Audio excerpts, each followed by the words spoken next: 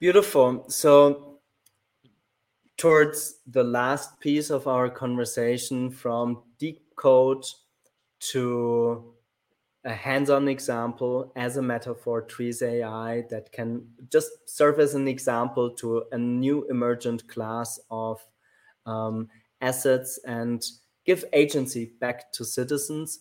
Let's hop on the, let's say, advocacy level.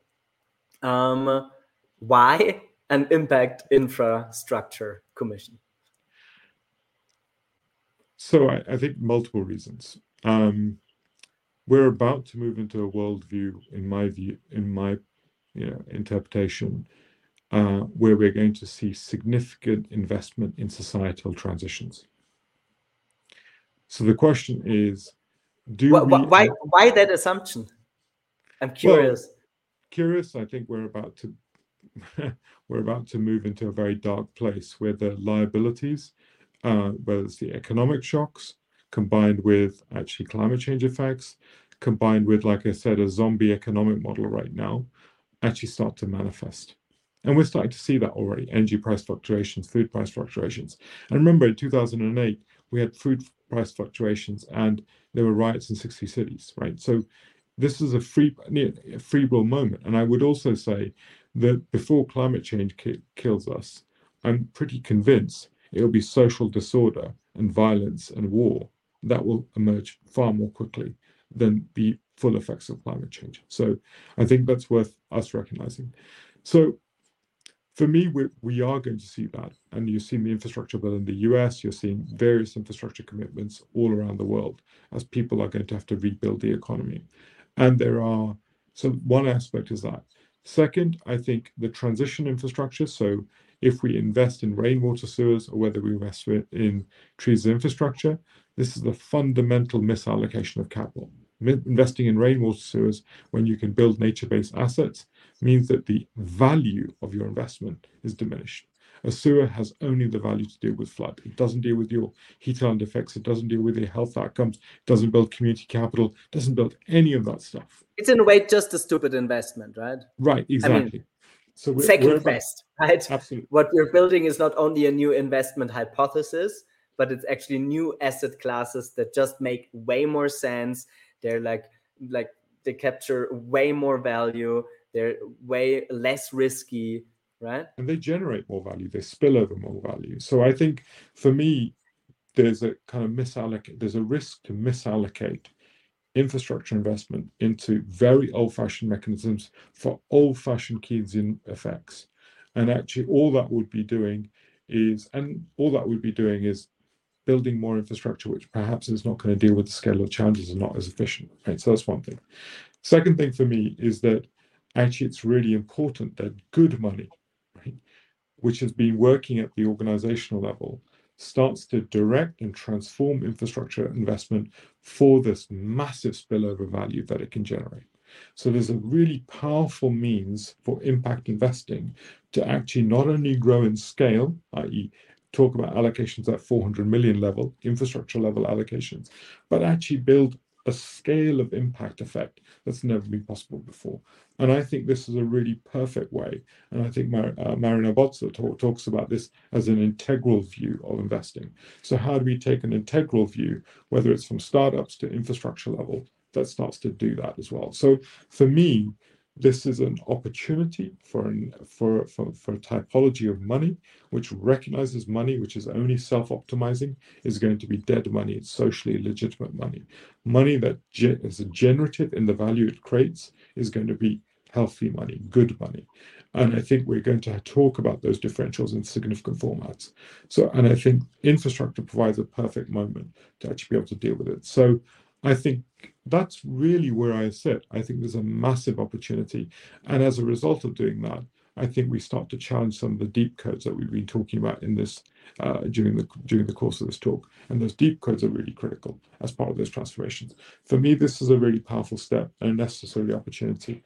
And I think we'll have, we have challenges like retrofitting all of Europe, retrofitting the housing of all of Europe. Now, we can retrofit it for energy outcomes, or we can retrofit it for energy health outcomes, energy health and social well-being outcomes. Those are choices, And I think the additionality of capital is not that significant. What is more significant is the outcomes and the value we generate. So I think this is a once in a generational, once in a multi-generational opportunity, because I don't think this is even I think it's once in maybe 70 years as the societies will have an opportunity to invest in the nature of our societies. And I think we have to be able to invest in building the ecological infrastructure, transforming our built environment to actually be humanly generative, right? To actually be not creating microviolence for us as humans, and to be able to actually invest in our cognitive, collective mental health capabilities, which are fundamentally the basis of next society, building that cognitive, collective mental wealth, which I think is a new form of infrastructure for future economies, which are built on care, cognition, complex cognition, creativity. So how do we build that? And I think these are the new infrastructures of the 21st century, intangible, entangled, and novel. And I think that is going to create a new opportunity, not only for investment, but also a new model and capacity for society to thrive. Mm. But it's really beautiful in the encounter with you that I really can almost feel the neurons in my head rearranging every time we speak. So I think just to summarize it, I have the feeling that we need to move from a theory of understanding reality as subject object dualism to the entanglement of actually everything or most of what we are surrounded with, from simple examples like how we're living in houses, for example, to seemingly simple examples we see out there as trees, because just a forest is such a complex, interdependent web of life. And DML is one organization that helps to make meaning and sense on a place-based level to build the solutions where such, let's say, beautiful creatures, I really love trees, right? These creatures actually can be self-sovereign and not be like colonized and extracted just a certain value out of it, but be in a way be woven back into a harmonious relationship, which I think is a good example why some of these spillover effects also have such a large impact on the well-being of the citizens, actually, because they literally feel they live differently when they are surrounded by, these living beings. And that needs a different typology of understanding how the various types of capital need to be allocated. And maybe finally, to summarize it, that also needs the advocacy level to understand that, like, the scale and the depth and the radicality of the interventions needed is really a possibility and a necessity that we most likely only have for, like you were saying, 70 years. We don't know exactly, but it's definitely not just for one generation. We're now creating the path dependencies for like a couple of generations, maybe not seven, but 70 is like at least 3-4 generations ahead. Well, the reality may be that actually the next 10 years will define the trajectory for many generations. Because if we get it wrong, I think it's very difficult to come back, as all the climate science is showing. And as I've often said, climate is just a symptom of the problem. It's not the problem itself. The problem is how we perceive ourselves, how we perceive the world around us, and the fact that we perceive the world around us through an object-subject relationship, through a classification of division, has allowed us to construct externalities which are now self-terminating us. So it is in the construction of self and our relationship in the world that has created the permission of actually, whether it's CO2, or whether it's plastics pollution, or whether it's human-to-human violence, lack of care. All these things are a function of those structures. And we mustn't, so climate change is a symptom, But these deep code levels, unless we deal with them, I think there's a whole cascade of problems coming at a rapid rate. And that's why I think this is, going back to what you said earlier, this is not the same moment, but definitely there is a moment where new indigenous ways of seeing fuse with new technological possibilities to create a new way of operating. And I think this two-eyed model of seeing is fusing to create a new dimensionality of what it means to socially organize in a way that I don't think was possible even 10 years ago. So I think there's a new moment existing. And I think that's the kind of very beautiful hybrid moment. And that requires us to transform how we imagine ourselves as not purely sovereign individuals, but sovereign and interdependent.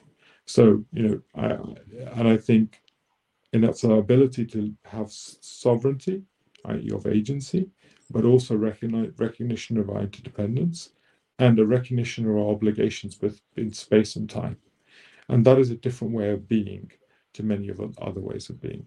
And I think actually, not only do you have to recognize it for ourselves, but to recognize it for each other. And we have to recognize it for the world around us. And that then generates a new relationship of how we engage. And that dissolves this subject object relationship. It's a recognition of entanglement. The physics is already there. There's not a physics question anymore. It's really a conception of how we believe ourselves. And this is why, if you look at a 400-year cycle, you would say that we're almost reimagining, and we're having to reimagine all the theories of Cartesian logics or classification logics or subject-object relationship logics, the idea of Platonic human beings, of Vitruvian man.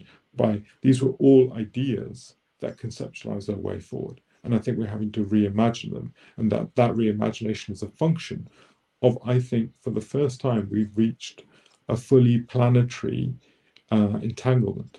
And that planetary entanglement is not just an entanglement, it's an entanglement with a consciousness. So it's a planetary level consciousness, satellite images that can be able to show what we're doing and allow us to auto-change our behaviors. That, I think, is a paradigm moment.